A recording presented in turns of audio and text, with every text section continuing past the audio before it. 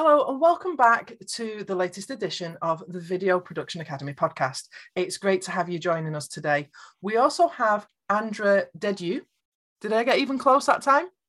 Pretty close. Well done. Andra's based over in Vancouver, but is not a Canada native. And today we're going to be talking about storytelling and storytelling in video and business more specifically. So first of all, Andra, I would love for you to introduce yourself and tell us more about what it is that you do.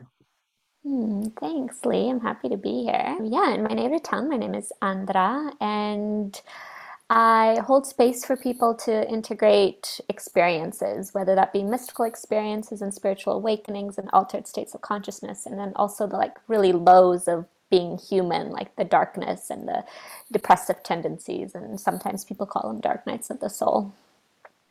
Now, I can't imagine that's something when you're at school and you're coming through. And when I grow up, I want to be at. So, it's not a career aspiration that you would necessarily hear people saying.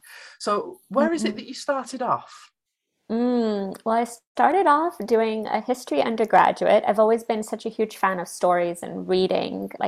Even now, I'm completely a voracious reader. And then I was deeply depressed. I was having suicidal thoughts. I had all the things. I had a partner, I had a good job, I had a nice apartment, I had social friends, and yet still I was just completely lost in my life. I just didn't know what I was here to do, and I was facing deep existential thoughts.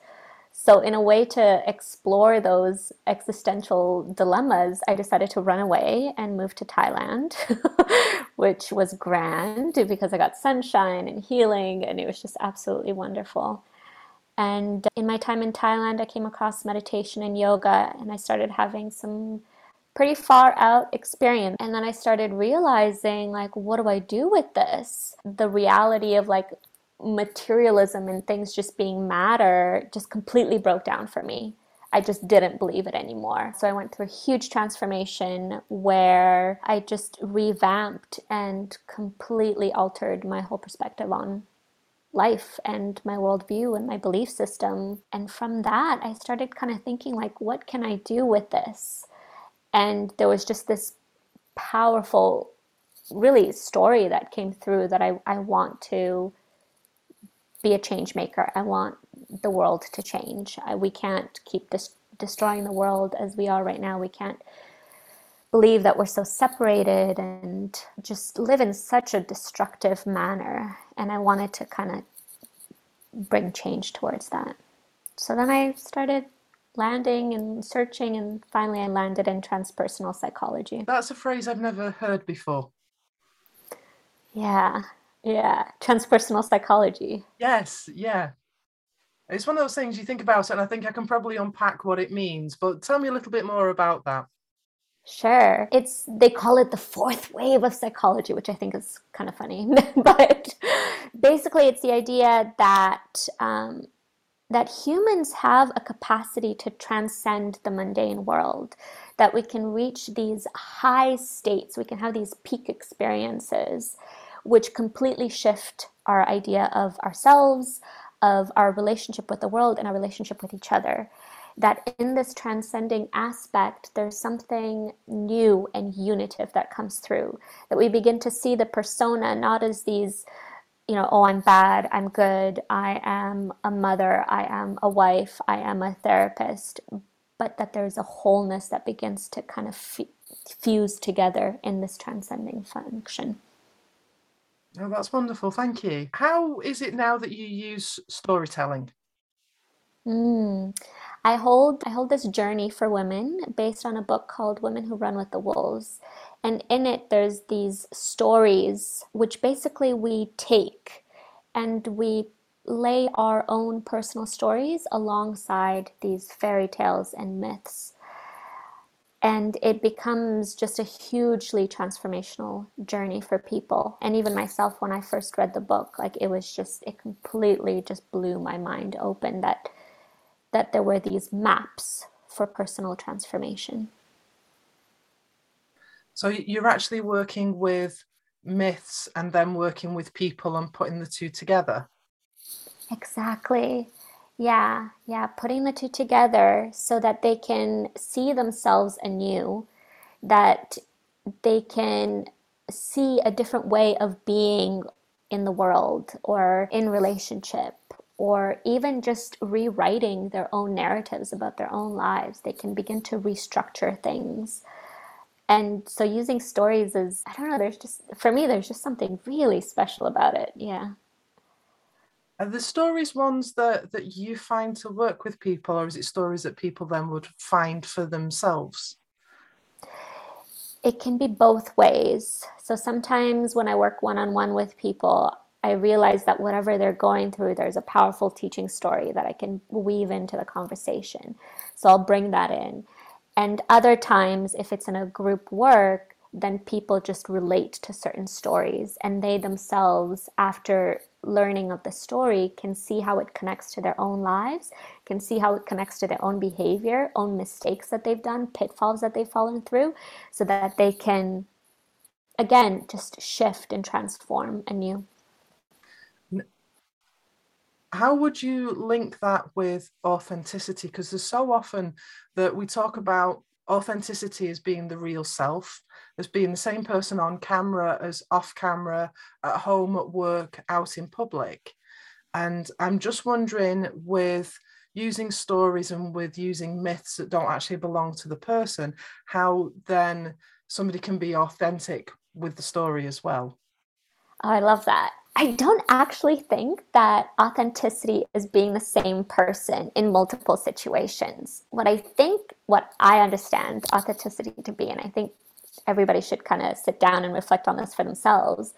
But how I see authenticity is really having the flexibility and the choice in the moment to check in and think, what is my truth right here? What is an integrity for me to say, behave, or how do I be in this moment? It's not that I'm going to be the same with you as I am with my partner, because like I'm not. Sorry, Lee. I'll take it. It's fine. Yeah. Right? Like I'm going to be completely different with you than I am with my partner, Andrew. But can I be authentic in this moment where I am in integrity with my values and how I want to show up here? I think that's where authenticity for me comes in. And then the second part of your question around using myths to find authenticity, I love that question too, because you're right. Like myths there's different personas. So how are we supposed to find authenticity when we connect to those? And the thing is that they're just roadmaps, right? They're roadmaps and they're symbols. And when don't listen to somebody else's interpretation of the symbols can be interpreted in a multitude of ways. So then it becomes down to the individual for their authentic relation to that symbol. What does the symbol mean for me? Right? Like the symbol of a snake, for example. For somebody who's Catholic, they're going to take the snake as being like, oh, they're the bringer of evil because they told Eve to eat the apple, and etc. But for somebody else, a symbol can mean transformation, can mean renewal, as the snake sheds its skin and grows anew. So for somebody, they can look at a snake and think, wow, that's a symbol of power and transformation, and there's huge positive potential there. That's really interesting. And I'm keen to learn more about how you would see integrity and authenticity working together with that, which is completely off topic. I'm just curious to know. Yeah, how I see the two working together. Yeah. Mm, I think for me, the way that I see it is really just really getting to know oneself. Like, what do I stand for? What am I here to do? What is my work in this world? What do I value? What is important to me? And from that place, being in integrity and showing up. And once we're in integrity with ourselves, with our deepest core values, then I think that that's where authenticity comes in. Because we don't act like how we see, our friends act, or how we see somebody on the TV act, or how we see a character in the story act. We have all these different roadmaps, and then from a place of deeply knowing ourselves, then we can step in the world with full authenticity. So really, it comes down to knowing yourself, knowing who you are, and then that's what you let other people see. I think so. That's interesting because that works really well with the video work as well. Because I think so often when people switch a camera on, they have this expectation that they have to show up and be the person that their audience expects them to be, rather than the real self. But the audience wants the real self. They want that authenticity. They want that integrity. They want to know the real person that's on the other side of the camera. So I think that that weaves in very well indeed. Definitely, for sure. People can tell when people are fake. Like we got like we have those bits in ourselves where we can pick people apart. So to think that, oh, I'm gonna, put on a bunch of makeup and I'm gonna sit up nice and straight and I'm only gonna present this one side, well, oh, that just completely takes away like the juiciness from being on camera, from connecting to people in this way. I think there's a certain degree of bravery to show up as yourself. I Mm. think it's easier to put a mask on or to put a persona on because there's a vulnerability in being who you are. Because then if somebody doesn't like you or somebody says something nasty, because unfortunately the internet has a real balance of absolutely wonderful, beautiful people and the occasional person who isn't. And Yeah. if you happen to catch one of those who's like, I don't like this element of you, then that is deeply personal, as bad as somebody coming into your face and going, I don't like you because. And it's that wounding. So to actually show up as yourself is, I think, is a big deal and requires certainly a degree of bravery. It does require a degree of bravery. And I think, as well, just to add to that, I think it also requires just a deep appreciation for self. Not only knowing oneself, but appreciating oneself for how far one's self has come, as opposed to looking for appreciation from the outside. We can have that appreciation for ourselves, and also just know that not everybody's going to jive with us, not everybody's going to like us, and that's totally okay. We're not going to be liked by everybody, and that's not an issue, because we ourselves are going to be drawn to the people that we are going to be drawn to, and that's perfectly fine, right? I think it's so mistaken to just want everybody to like us. And I think that there's something there that's very disingenuous, a little bit faulty, and a little immature as well. Yeah, yes, I would agree with that. And it goes back full circle to the self-awareness. And I think that's something that being on the far side of 40 is an absolute blessing, because I think you hit this stage where you care less. Yeah. You stop being so concerned about other people's thoughts. And I certainly found for myself and for other people that are for other women that I know that are over 40, they got so much more comfortable in their own skin. Mm-hmm. Yeah. Yeah. Like, oh my goodness. I remember in my 20s and in my teens. Oh, just the discomfort.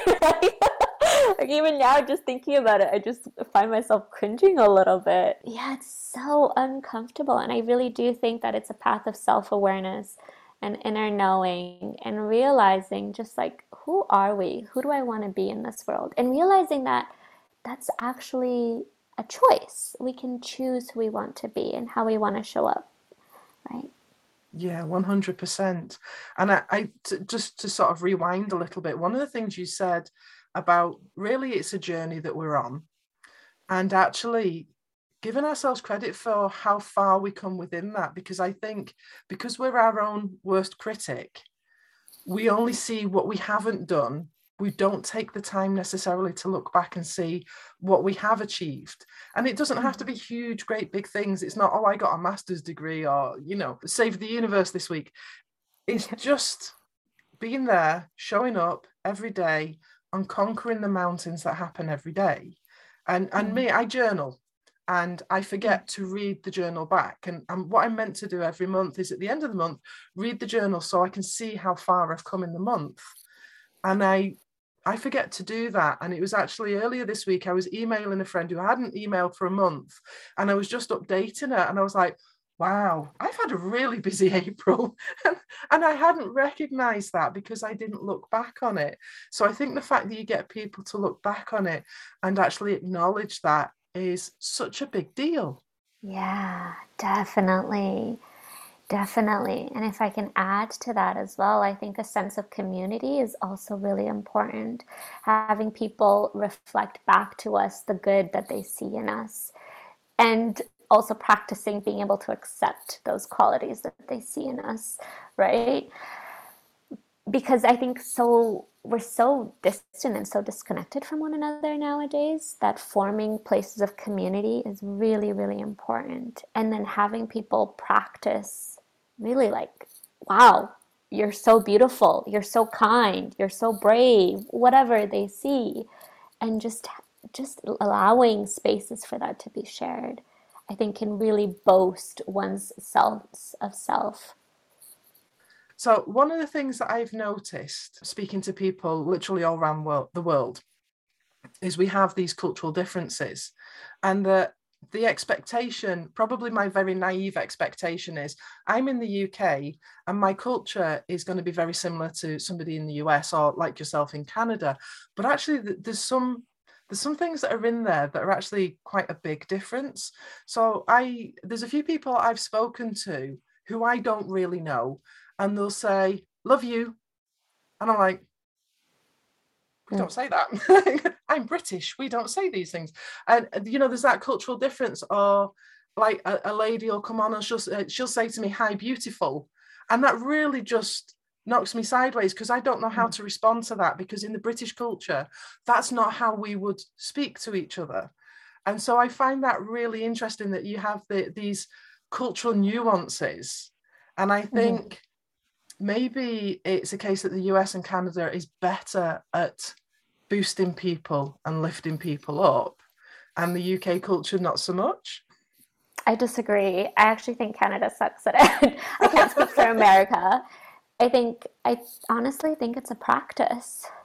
And not to, and, I'm not talking about like calling, everybody that you see on the street dears and beautifuls and oh, my darling. Although I do know people who do that and I fully appreciate them because I think they just sprinkle like little bits of love everywhere. But what I'm talking about is really sharing deep appreciation for the people that we know, our friends, our family, sitting in circle and community. Like one of my favorite things about this journey that I hold for women is that they begin to mirror each other back, right? Like they look at the stories, they connect to the stories, they share how their own life story connects to the stories in the book.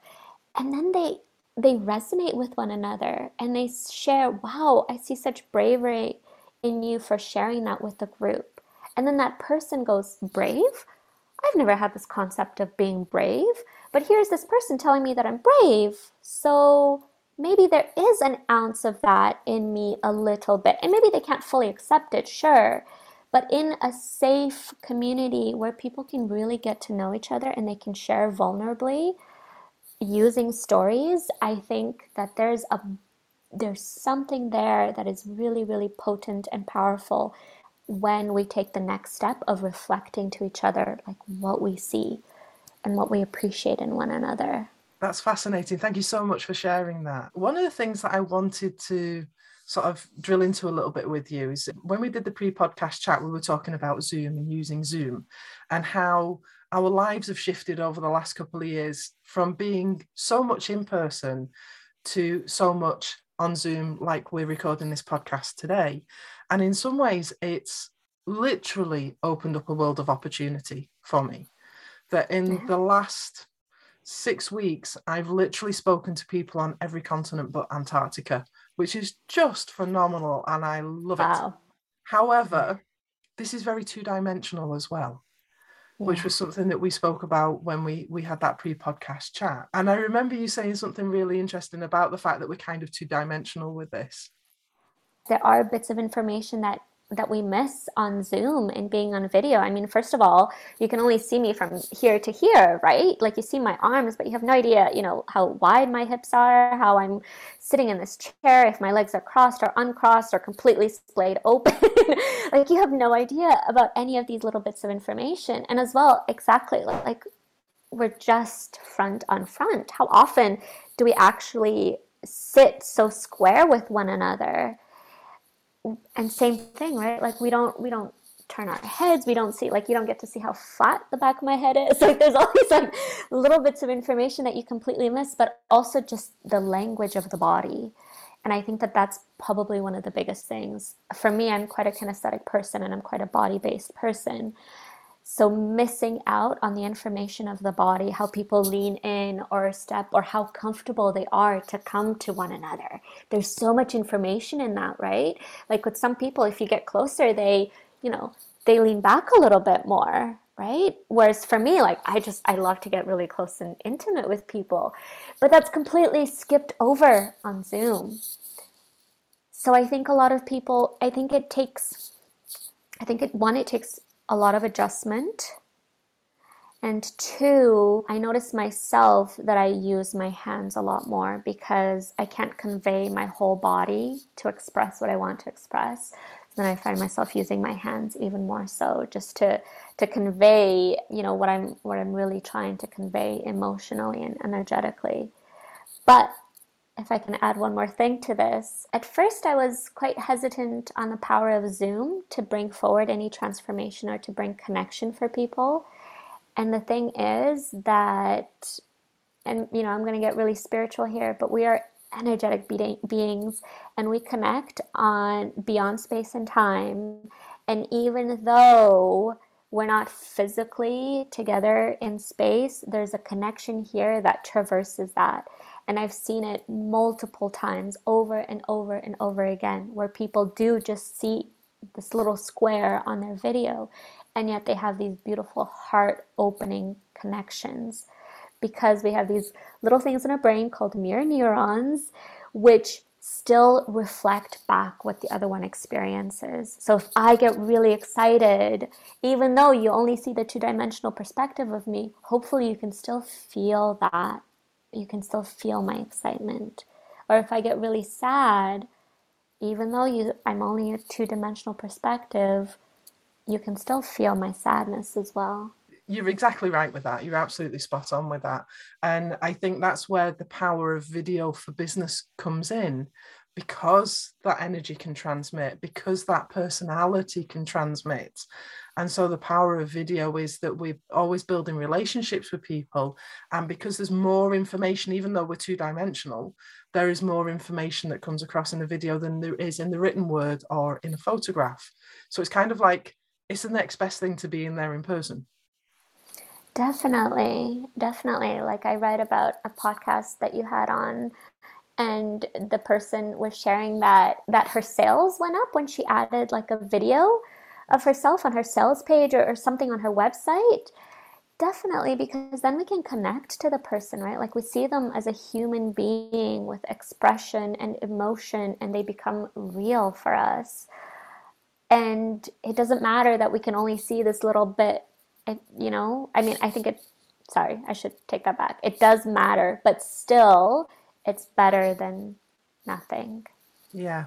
And the podcast that you're saying about is Amanda Kajek, and she coaches women to 6 and 7 figure sums. And she's quite analytical with the way she did her webinars.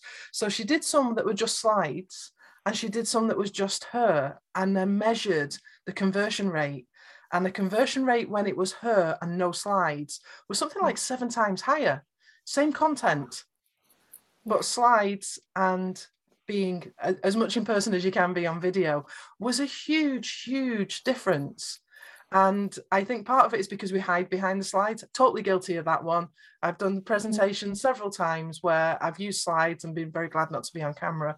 But then that's kind of shifted and I'm a lot more comfortable on camera now. But I love the fact that she was analytical with it, that she could prove her point because she'd measured it.